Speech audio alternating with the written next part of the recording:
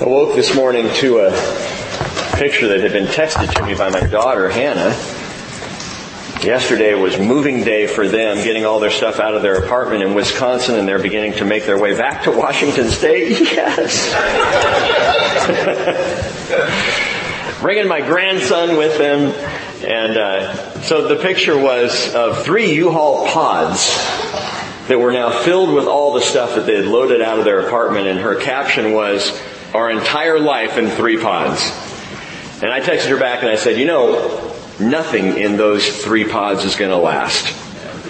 None of that is what matters. And the truth is, we are all here for one reason. And that is to know and declare Jesus. That's it. This entire life that we scrap in and we struggle in and we try so hard to do all these different things, and this life that we live is a drop in the ocean of eternity. We're going to land there in that place one day, and this life is going to be nothing. We're going to wonder, why did we ever stress over things in that life?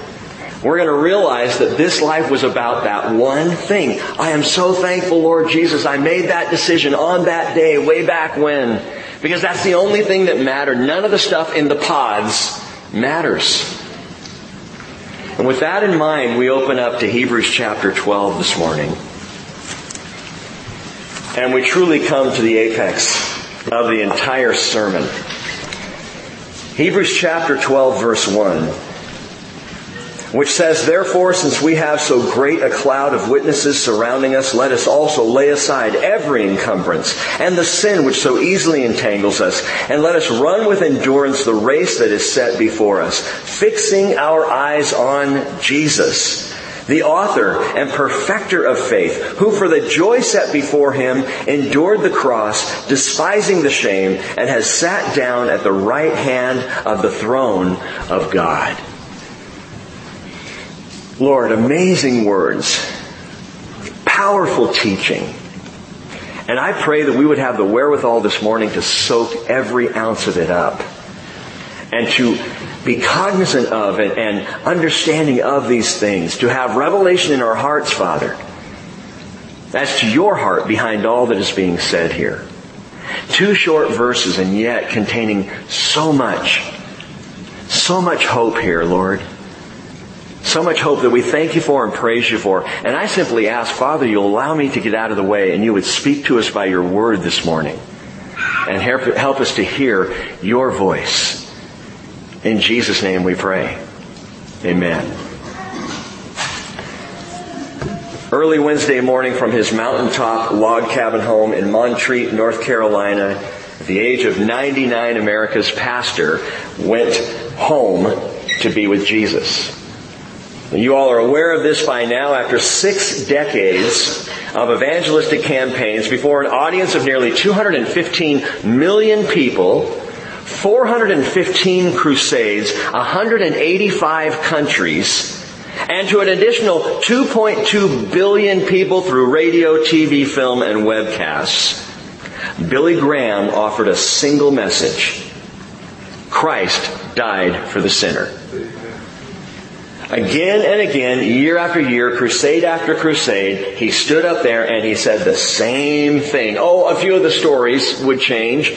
Perhaps some of the scriptural choices of his sermons would change. But it always landed in the same place. Christ died for the sinner. And I come to Him, Billy Graham's favorite song was, just as I am.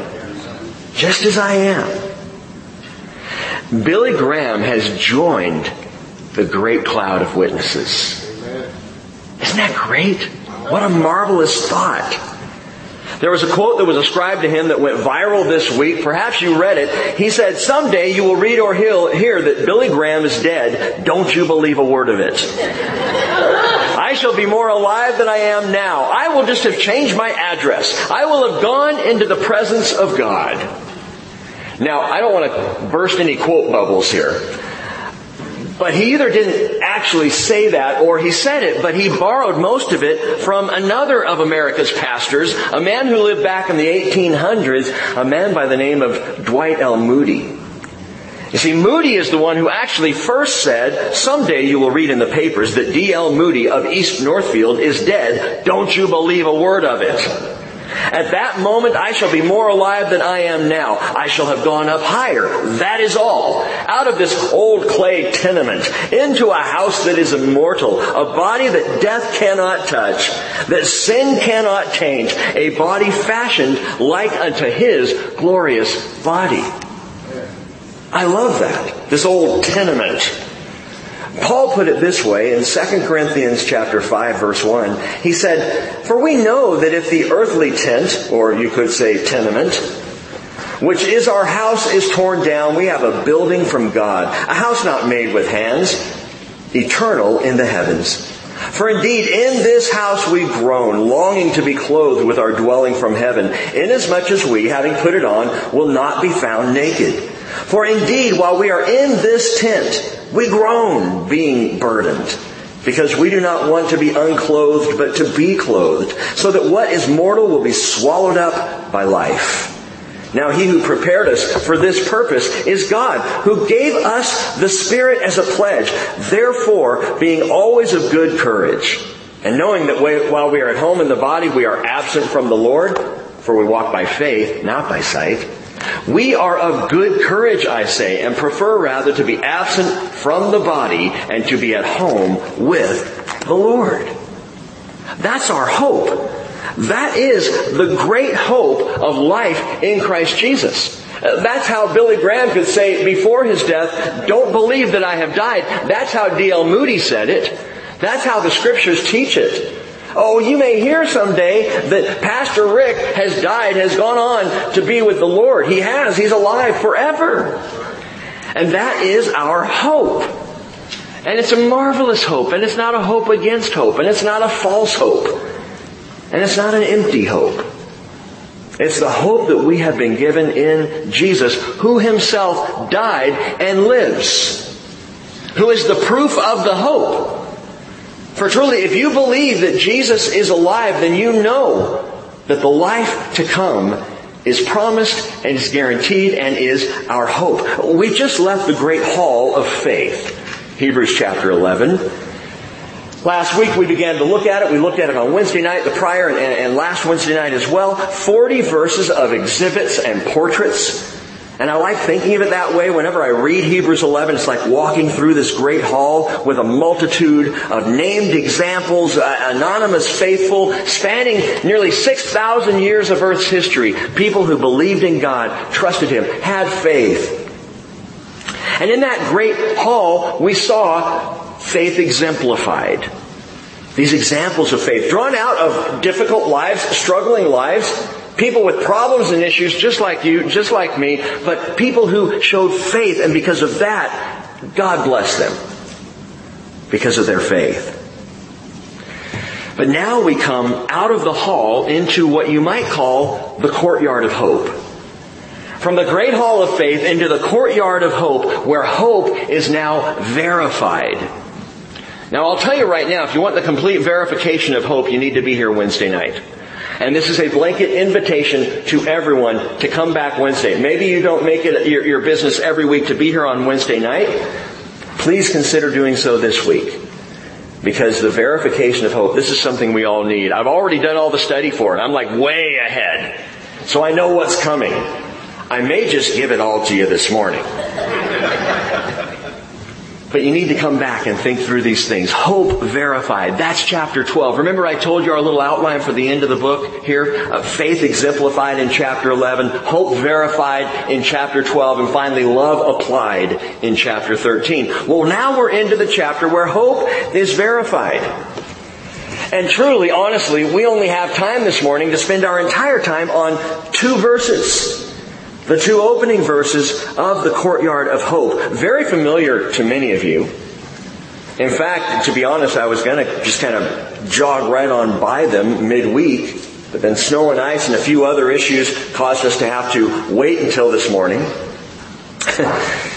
The whole issue this week threw off my groove. You could say, God cooled my Nikes. So we couldn't run just yet. I'm glad He did. Because what we need to think about in these 2 verses is huge. It's absolutely huge.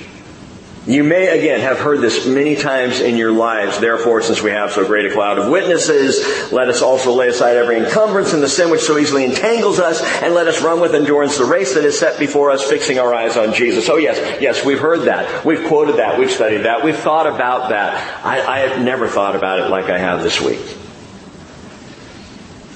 Note this. We are surrounded by so great a cloud of witnesses.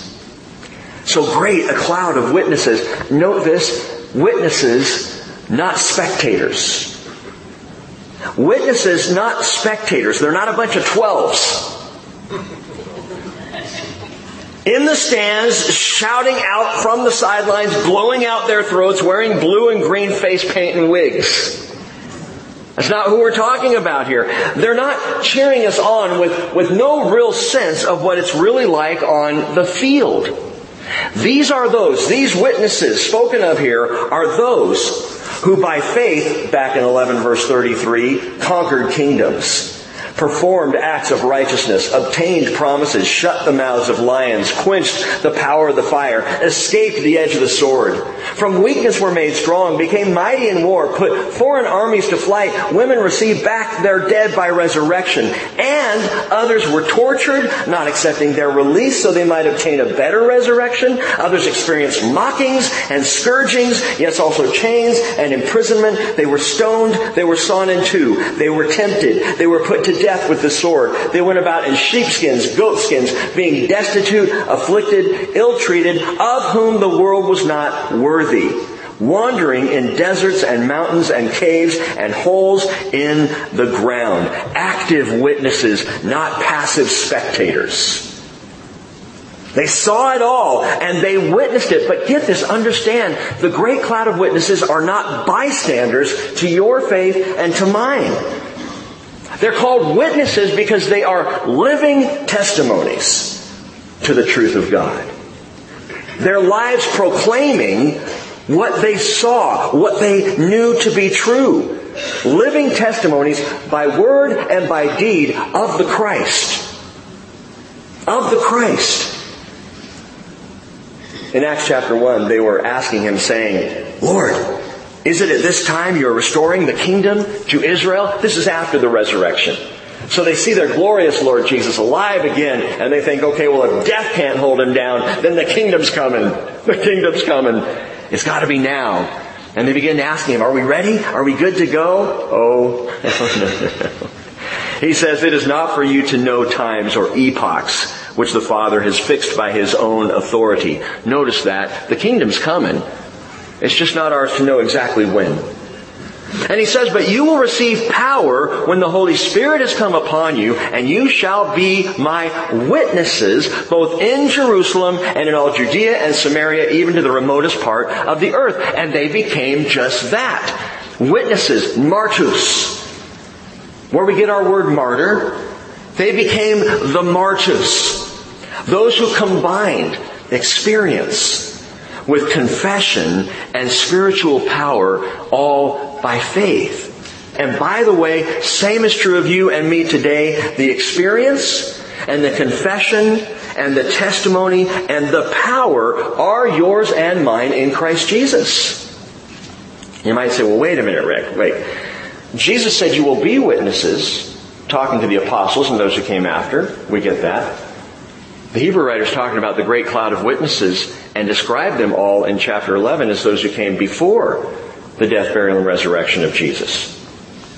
Jesus spoke of both. Both those who came before His death, burial, and resurrection and those who would come after. He said in Matthew 13:16, blessed are your eyes because they see, and your ears because they hear. For truly I say to you that many prophets and righteous men desired to see what you see and did not see it, and to hear what you hear and did not hear it. What's the point? These were witnesses of what they could not see or hear. Those who came before. Guess what? Same with those who come after. Witnesses of what they could not see or hear. That's you. We are like the prophets before. Like those who trusted in Jesus before, who followed the Christ before the Christ even showed up on the earth. They didn't see, they didn't hear, but they trusted God for Him. They knew He was coming. We in the same way know He has come, and we know He is coming. And so we, in a way, we are these witnesses. We're not the great cloud He's talking about in chapter 12, but we are called to be witnesses just like they were witnesses. These witnesses, this great cloud of witnesses, had skin in the game. Again, not just bystanders, not just watching. They lived this out. Jude tells us, "Behold, the Lord came with many thousands of His holy ones." That was Enoch. Enoch, who had skin in the game, who saw and proclaimed what would come at the very end. Then there was Jacob. Jacob had skin in the game. In Genesis 49 verse 10, "The scepter shall not depart from Judah, nor the ruler's staff from between his feet, until Shiloh comes, and to him shall be the obedience of the peoples." Or what about Daniel, who saw in Daniel 7:13, he said, "I kept looking in the night visions, and behold, with the clouds of heaven, one like a son of man was coming, and he came up to the Ancient of Days and was presented before him." Do you realize what am I saying here? That the witnesses saw Jesus before He came and proclaimed it.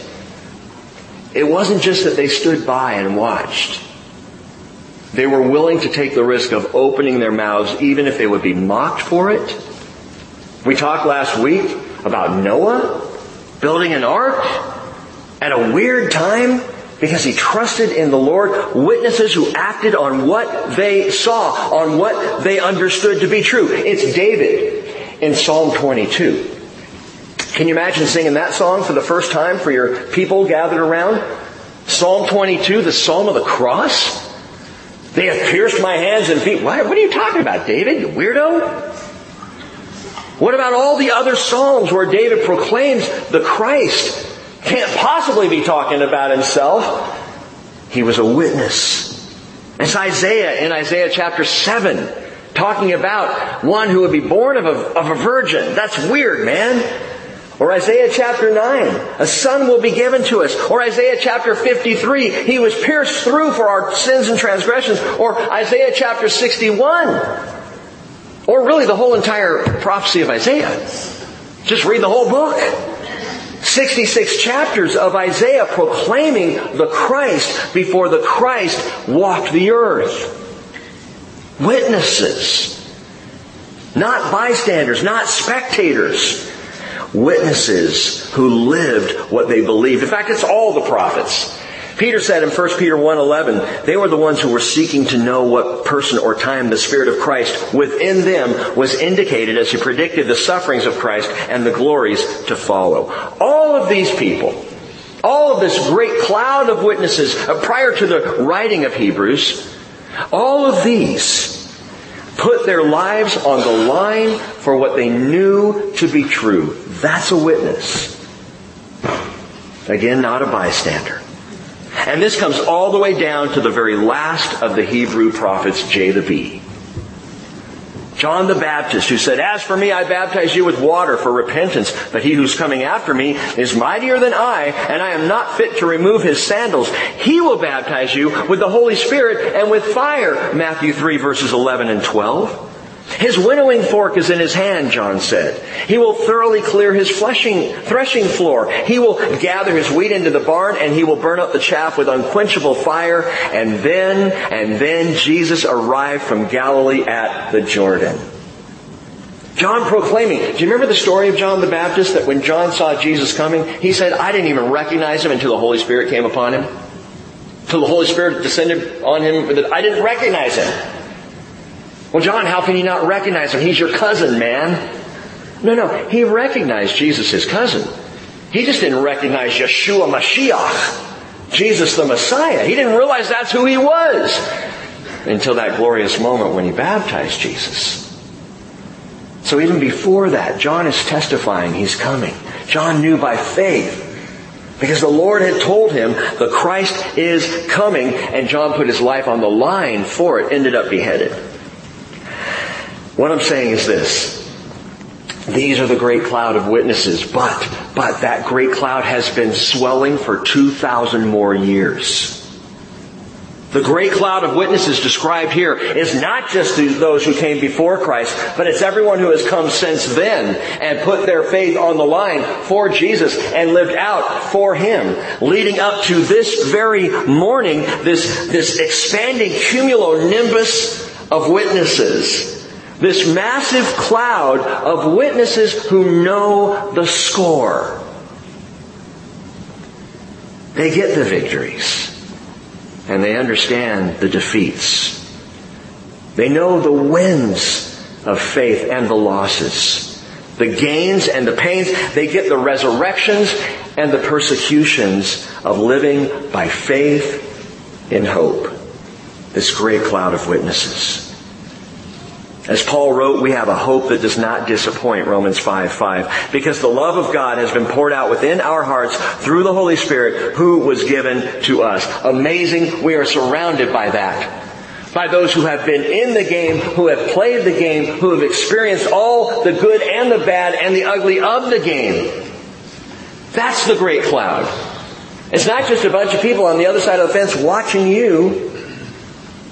These are those who get what it's like to live by faith. But here comes the bombshell. Verse 39 of chapter 11 tells us, and all these, having gained approval through their faith, did not receive what was promised. Because God had provided something better for us, so that apart from us, they would not be made perfect. So note this, not only are they witnesses, not spectators, but these are witnesses who were not satisfied. Witnesses not satisfied. Now don't get me wrong, from Abel to Billy, they're at home with Jesus. So that in and of itself is great satisfaction. Again, 2 Corinthians 5:8 says, we're of good courage, I say, and prefer rather to be absent from the body and to be at home with the Lord. That's what happens when someone who loves Jesus dies. The spirit goes immediately home to be with the Lord. Yet, in this entire, huge, growing, great cloud of witnesses, none have received what was promised. Not one. Not yet. They're witnesses in waiting. They're witnesses on hold, if you will. Now you might ask, well, if they're already at home with the Lord, what is this promise that they did not receive? Good question. Romans chapter 8 verse 24 says, in hope we have been saved, but hope that is seen is not hope. Who hopes for what he sees? But if we hope for what we do not see, with perseverance we wait eagerly for it. Perseverance is key. And tenacity and endurance. Hang on to that thought for a moment.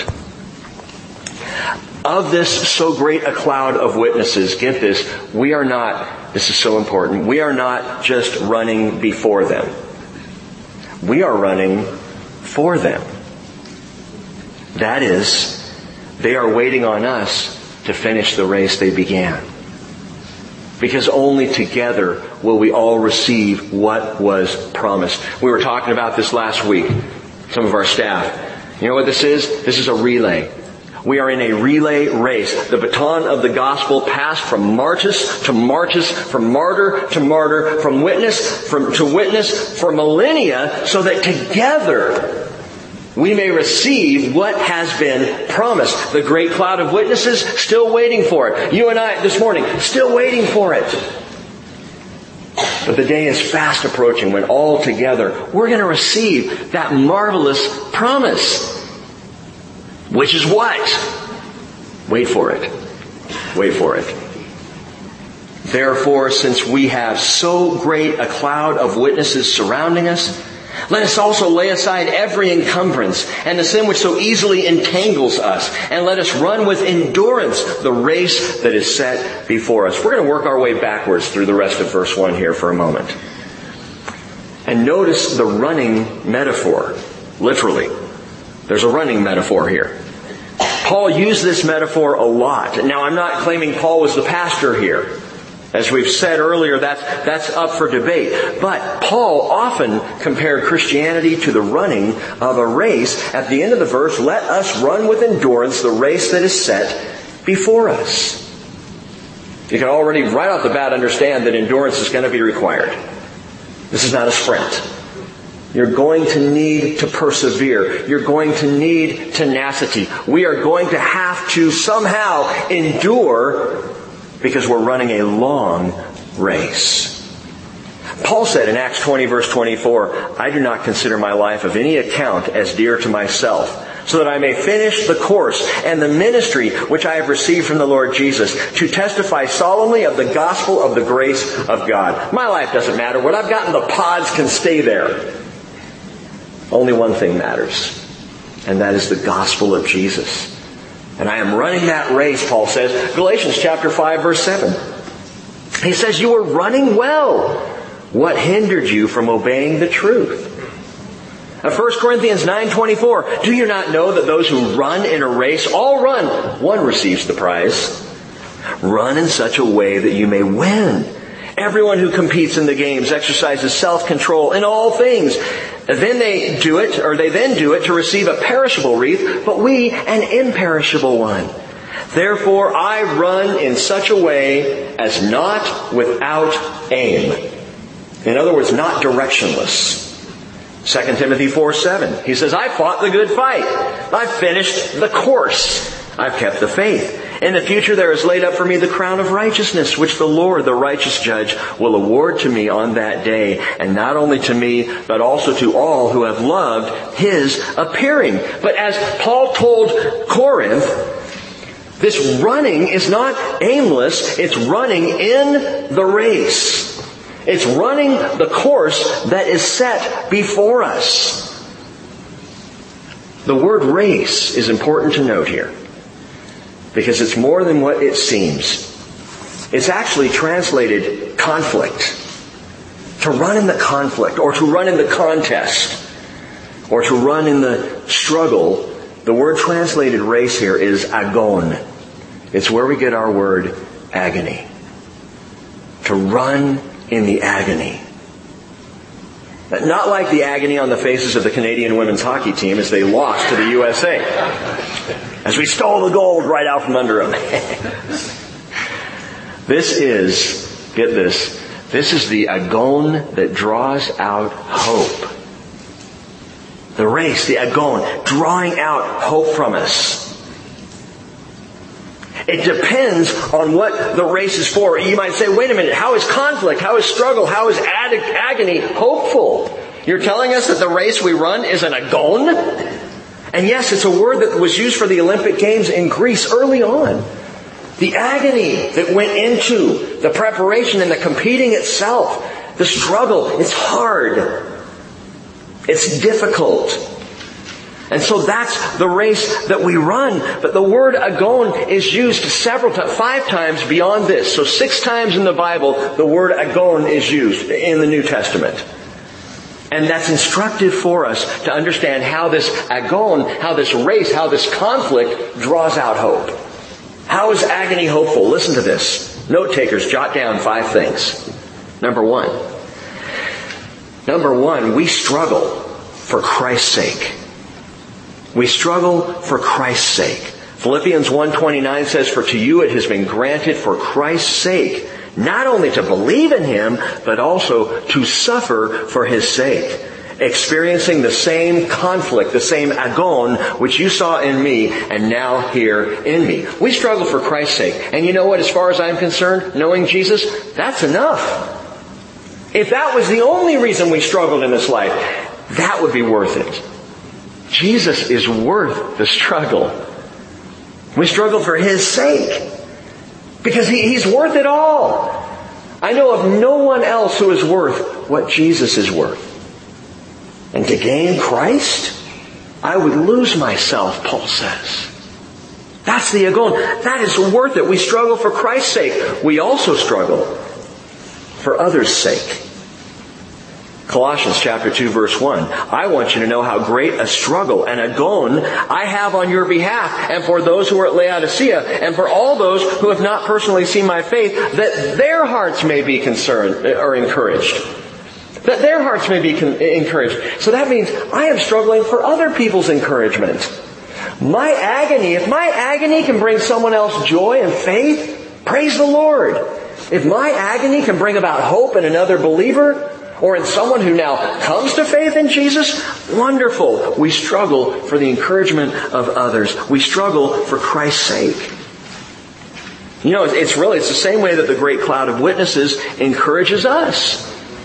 The last couple of weeks, think about it. Man, if Abraham can do it, I can do it. If Sarah can believe, or Rahav, or Jephthah, or some of these judges that we read about, if they can make it, if they are called faithful, I've really got a shot. It's encouraging. Their struggle becomes our encouragement of hope. So your struggle for the gospel becomes the encouragement of hope for someone else. This is something we don't talk about enough in the church. We talk an awful lot about how the gospel feeds me.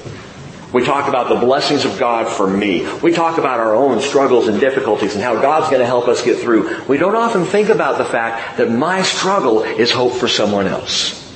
That my pain brings faith to another heart. That my walking out all of the hardships of my life in faith and in hope and with love encourages all those around me. And in that way, I'm kind of like the witnesses. I'm part of that great cloud. 1 Thessalonians chapter 2 verse 2 gives us another example of the agon. It says, after we have already suffered and have been mistreated in Philippi, as you know, we had the boldness in our God to speak to you the gospel of God amid much opposition, much agon. So what does that mean? We struggle to develop boldness. Paul says we went through the struggle and we became bolder because of it. In another place, Paul says, 1 Timothy chapter 6, verse 12, fight the good fight of faith. Guess what? You could translate that, run the good race of faith. Because fight is agonizomai, the good fight is agon. Struggle in the great contest of faith. And in 2 Timothy 2:4, again he says, I have fought the good fight, which is the good agon. I have finished the course. I have kept the faith. So what does that tell us about the struggle? It tells us, number 4, that we struggle to increase faith. If you missed any of these, let me go over them again. We struggle for Christ's sake. We struggle for others' sake. We struggle for boldness. And we struggle to increase faith. The agon does all of this. The conflict, the difficulty that we face, it does all of these things. And after increasing faith, we run with endurance, he says, the race set before us, because we struggle to draw out hopeful endurance. The more you endure in the struggle, the stronger you get. The deeper the hope. And if you right now are just having a hard time in your life, a hard time getting from today to tomorrow, facing anxiety or depression or despair, you need to understand that when you move through that and get to the other side of it, you are stronger than you are right now. You will gain endurance through it. Some of the best counseling in the world is, in my opinion, behavioral psychology. Because it gives you actual practical things to do. You know what the behavioral psychologist will tell those who deal with panic attacks? Stay with the panic. Stay in the anxiety. Don't flee. Don't run away. Don't try to appease it or placate it. Stay in it. Why? Because as you stay in it and move through it, you realize the anxiety passes. You start to understand that the panic does indeed go away. And when panic tries to show up the next time, you're stronger than you were the last time. That's what the conflict does. Why does God allow us struggle and conflict in our lives? Because we can struggle for Christ's sake, for others' sake, to develop boldness, to increase faith, and to draw out hopeful endurance. That's why we run the race. That's why we endure the agony of the challenge that is set before us. Romans 5 verse 3 says, we exult in our tribulations. What a weird statement is that? We just exult in our bad days. We exult in tribulations. Why? Knowing that tribulation brings about perseverance. And perseverance, proven character. And proven character, hope. And hope does not disappoint. Romans 8:25, for if we hope for what we do not see, with perseverance we wait eagerly for it. So let us run with endurance the race that is set before us. With endurance. Endurance. Listen, the wandering witnesses and the sojourners and strangers and exiles on the earth, back in chapter 11, verse 13, that's how they were all described, these people in the great cloud. They show us something about endurance. And that is that endurance comes by lightening the load. By lightening the load. Let us also lay aside every encumbrance and the sin which so easily entangles us. You want to run with endurance? Get rid of the encumbrances and the entanglements. Get rid of them. Let them go. Every encumbrance in the Greek, that is pas onkas. Pas onkas. Pas meaning all. So he leaves nothing out. Every encumbrance, all encumbrances, all excess bulk, mass, or weight, that's onkas. It could be a fleshly protuberance. It could be some kind of bulk or heaviness. Anything that would slow you down, get rid of it. Now, if you're an athlete or a runner, you know this. Runners will use resistance training to strengthen themselves to prepare for the actual race itself. They'll use different methods of external friction to increase muscle mass. They may be ankle weights, going out jogging with ankle weights. Maybe, like we used to do when I was a kid, we would go down to the beach, our high school track team, and we ran in the sand, which I hated. I loved going into the waves, but I hated running in the sand because it was so exhausting. Because you're running with friction, you're running with excess bulk or mass or weight. But get this, understand this, when the race is on, the weights come off. We're no longer preparing for the race, we are in the race, baby. Drop the weights. Practically. Right now, what is weighing down your run? What is making your hope heavy? Because heaviness breeds hopelessness. What's the encumbrance in your life that's getting in the way of just running fast and free for Jesus Christ? What are you holding on to? Or what has its hooks in you that's slowing down your ability to run with faith and hope and in love? Now, only you know, and Jesus knows. I don't know. I know what is in my life. I know what I need to shed, what weights I need to take off, what heaviness needs to be dropped, what bulk is there that slows me down.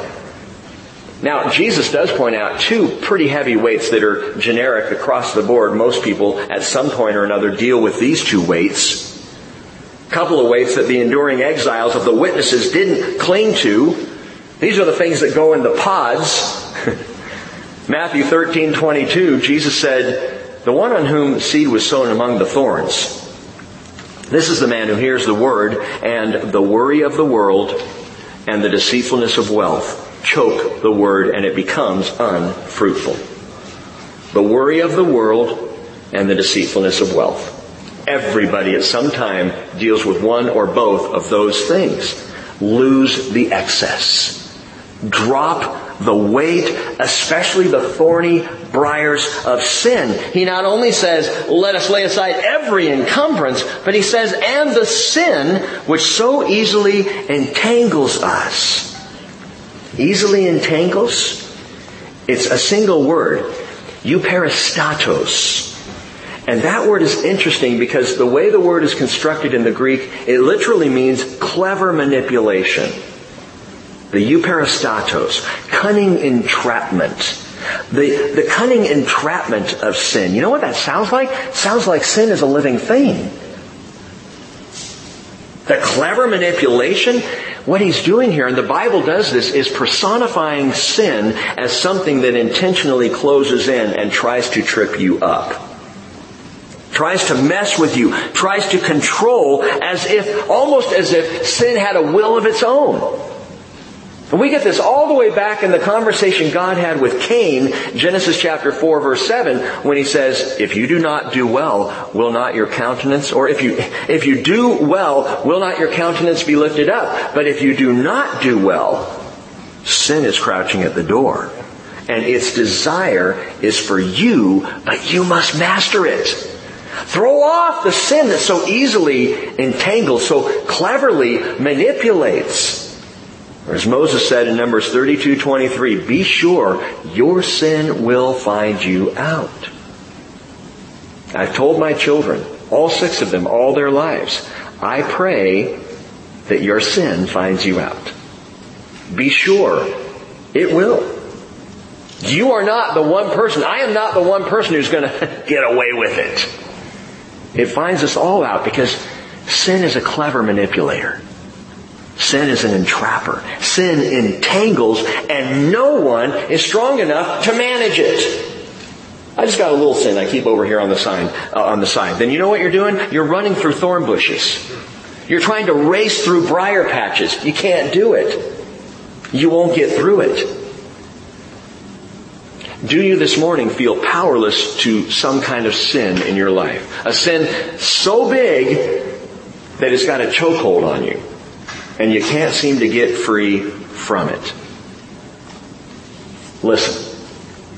Of all that we've said, it all comes to a point right here.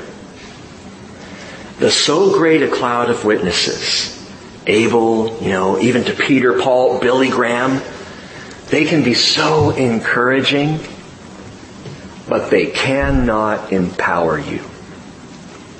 They can't do it. They can be great examples. They can cheer you on. They can understand. But they can't offer one iota of spiritual strength or power for you to run this race. No, you have to fix your eyes on the greater. Therefore, since we have so great a cloud of witnesses surrounding us, let us also lay aside every encumbrance and the sin which so easily entangles us, and let us run with endurance the race that is set before us, fixing our eyes on Jesus. And we come to the point of the entire teaching, the entire sermon, fixing our eyes on Jesus. And we don't have a good translation for fixing our eyes. Fixing is probably the best we've got. But this word is big, aphorontes. Aphorontes, which the King James translation says looking to Jesus. It's not good enough. The ESV also says looking to Jesus. The Holman Christian Standard Bible says keeping our eyes on. That's a little closer. I think the NASB is probably the closest. Fixing our eyes upon Jesus. Because this word means, and get this, it's critical. It means not only to focus all of our attention on Him, eyes and mind, everything focused on Him, it also means to turn away from everything else. That it's both a looking to and a turning from. It's not keeping an eye on things like, parents of small children will do in a grocery store. You know what I'm talking about? Your eyes are on what you've got to purchase and put in the cart, but your eyes are also on your kids. You're kind of doing this all the time. That's not what we're talking about here. Eyes on Jesus, looking at Jesus, but also looking over here. And then looking at Jesus and looking over here. Fix your eyes on Jesus. What is being called for here is 150% attention on Christ. Not even on the great cloud of witnesses. Not on other believers. Not on yourself. Eyes fixed on Jesus. Why? Because Jesus is the only one in the fixed position. He's the only one who is immovable. Jesus Christ is the same and forever. Yes. And that's why, by the way, I've had to repeat that every single teaching we've done in Hebrews. It's not just been a teaching tool. Jesus Christ is the same yesterday and today and forever. That is the apex of the entire sermon. Fix your eyes on Him. Focus on Him. We don't lay our faith or our hope on other people, and certainly, again, not on ourselves. Jesus is the one who's fixed. He's the one who is never moving. He is the one to whom and by whom we can race to the finish.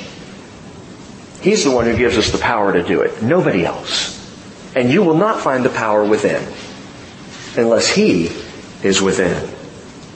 There's that scene in Apollo 13, which stands as one of my favorite all-time movies.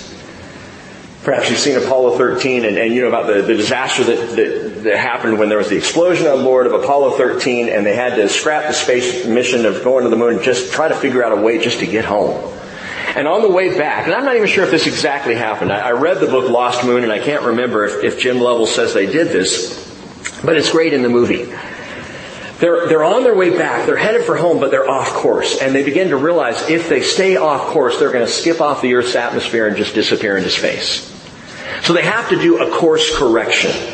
Problem is, because of the low batteries and everything that's shut down, they can't make any course correction based on any instrumentation in the Apollo. So they're talking about, what do we do here? And Jim Lovell says, wait a minute, all we need is a fixed point in space, right? To do this burn. We have a fixed point that we look at and we go toward that. Isn't that what we need? And of course NASA says yes.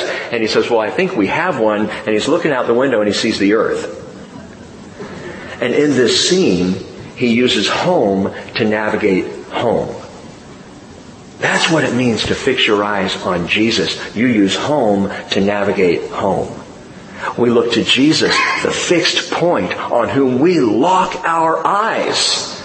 Because saints and apostles and martyrs and witnesses can be encouraging, but they cannot get us home.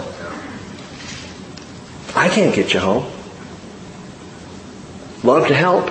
Sorry, I can't even get myself home. What are you looking at me for? I can't do it. They can't do it. They don't have the supernatural power. They are not the same yesterday and today and forever. And suddenly we realize what the point of Hebrews is. Oh, it's called the letter to the Hebrews, but it's really the sermon of Jesus Christ. We realize the reason why the Hebrew writer spent so much time and energy doing what he did. That is calling out the testimony of Jesus. He's the Son. He's the heir. He's the Creator. He's the radiance of God's glory and the exact representation of His nature. He's greater than the angels. And for a little while was made lower than the angels, remarkably. He's the apostle. He's the high priest of our confession after the order of Melchizedek. He's the perfect sacrifice. His flesh is the veil through which we go. It's all Jesus. Fix your eyes on Jesus, because with all of these other descriptions, guess what? He's also the author and perfecter of faith. He's the one who does it. Author means chief. It means predecessor. It's not just one who writes. It's the one who leads the charge. It's first man out on the battlefield. He was the first man out. He's not only the one who leads and precedes our faith, He also finishes it. So He went first and now He's coming after. You see? When the Bible calls Him, when He calls Himself the root and the descendant of David, He came before and He comes after. He does that with you. He is your root and your descendant. Get this. Not your descendant. That's a little off. But He comes before you and He comes after you. He went first and He's coming behind you to bring you in. He's the predecessor and He is the finisher. He is the perfecter. That word, He finishes, He authors, He chiefs, and He perfects, or He finishes our faith. The word perfects there is teleotis. Does that sound familiar? Teleotis, from the root to telestai. It is finished. Tetelestai, John 19:30. The final words of Jesus on the cross. It is perfected. It is done. It is finished. Philippians 1:6, Paul picks it up and says, I am confident of this very thing, that He who began a good work in you will perfect it until the day of Christ Jesus. There's your hope. There's your hope. Your hope is in Jesus. Your hope is Jesus. He did it all. He's the one we look to. He's the fixed position. He's the one who began your faith. He's the one who will end your faith. It's all Jesus. who for the joy set before him endured the cross, despising the shame, and has sat down at the right hand of the throne of God. Make no mistake about it. Jesus hated the cross. He despised it. He didn't look forward to it. He didn't think, okay, this will be cool. He hated it. Jesus would not have worn a little cross necklace around his neck. He hated it. He abhorred it. Just as we talked about last week, God abhorred human sacrifice. That didn't change with the cross.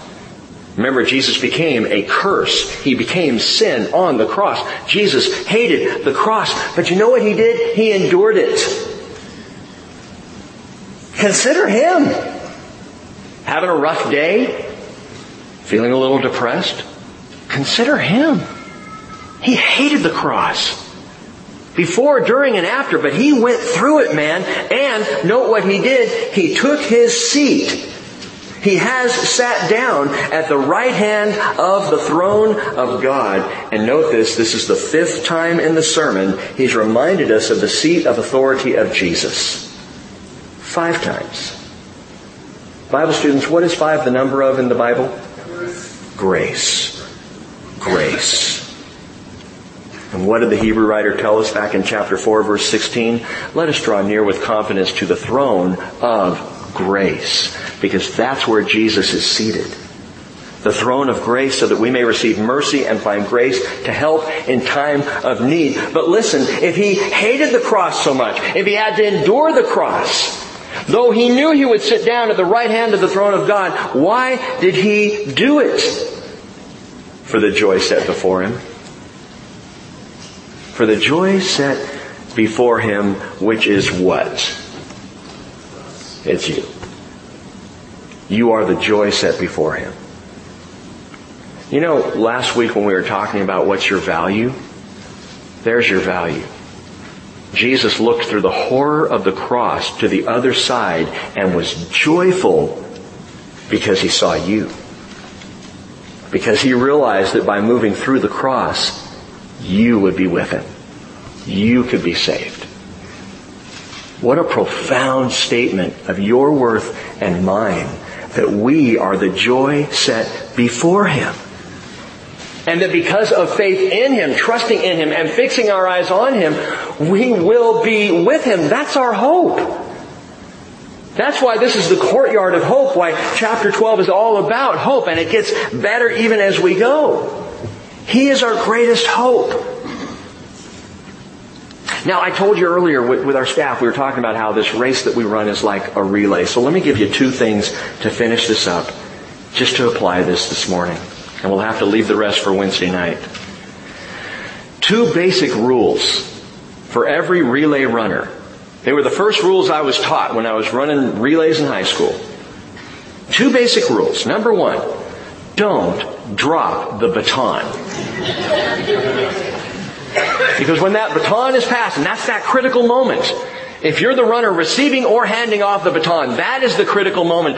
Don't drop it, man, don't drop it. Because if it hits the track, you're done. Race is over. You're out. Don't drop the baton. That is, and this is all you must do, uphold your witness to the gospel of Jesus Christ. Don't drop the baton. Too many believers don't even realize what they hold in their hands, what the baton is. It is the gospel of Jesus Christ. Paul said in Philippians 2:16, holding fast the word of life, so that in the day of Christ or we could say, we will have reason to glory, because or again we can say, we did not run in vain. We're not running in vain.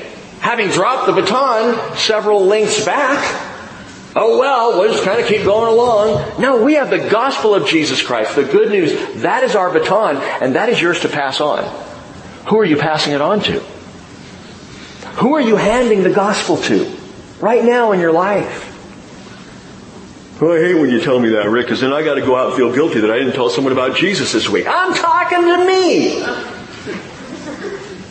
Who are we passing the gospel to? That's got to be on our minds. That's not there to make us feel guilty that we're not evangelical enough.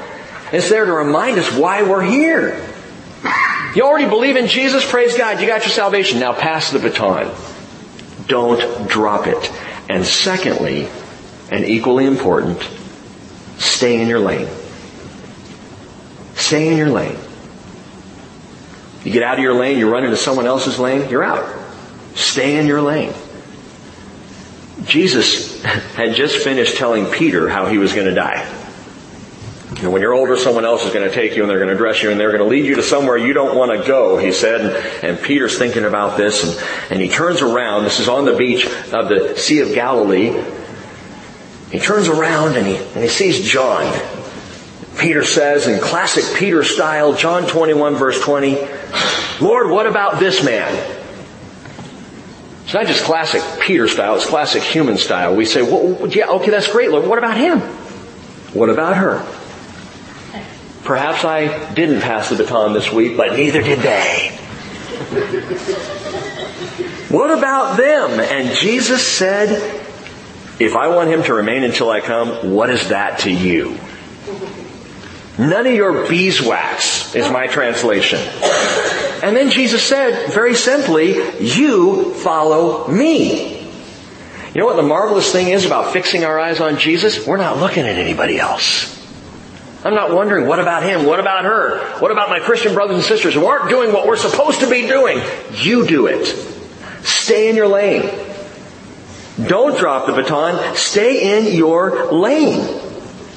And Jesus could just as easily have said that to Peter. Peter, look, just stay in your lane, bro.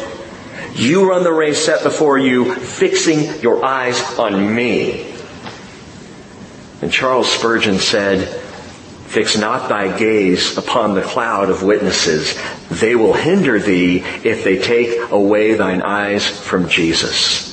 Look not on the weights and the besetting sin. These thou hast laid aside. Look away from them. Do not even look upon the race course or the competitors, but look to Jesus and so run the race. By the way, in the relay, there's only one time that you come out of your lane. And that is when you round the last turn and you are in first place. Then you slide into the first lane and run home. Wait a minute, Rick, what about the promise they did not receive? You never told us what the promise was. Come back Wednesday night.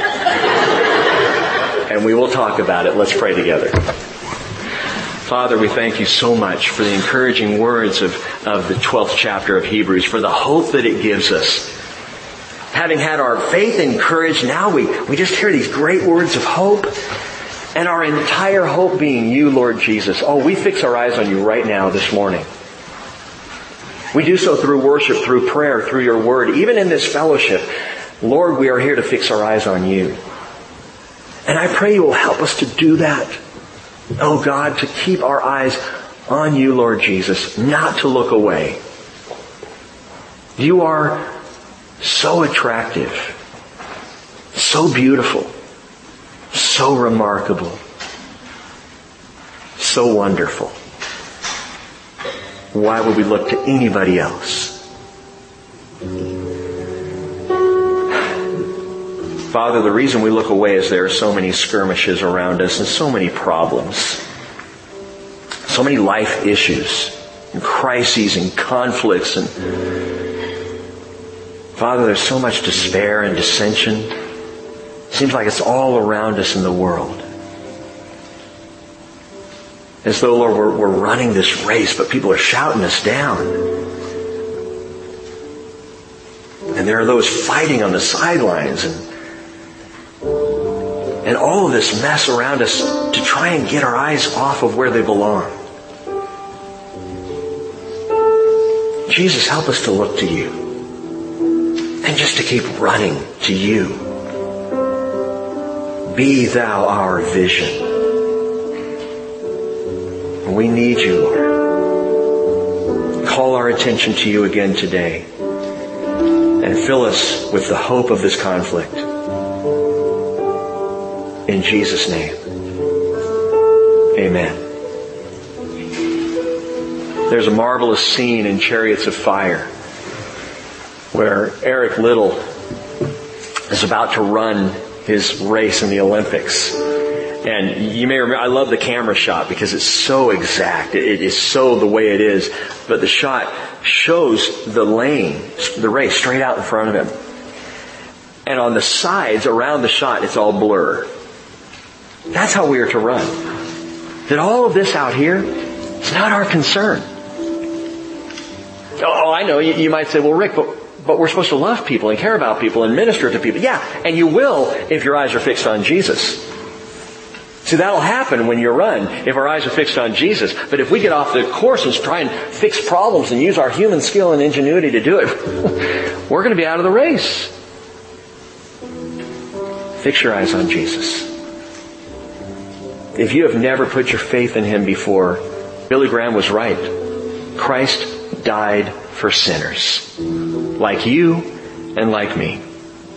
And if you have never received His life-giving offer of salvation, why don't you come forward this morning and pray with a brother or sister and receive Jesus as Lord and Savior and fix your eyes on Him.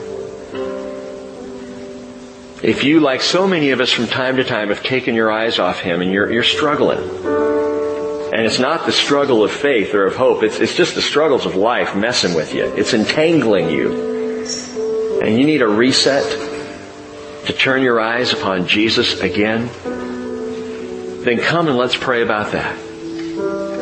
Whatever need you have this morning, come to Jesus, the author and finisher of your faith. Come while we sing. Let's stand together.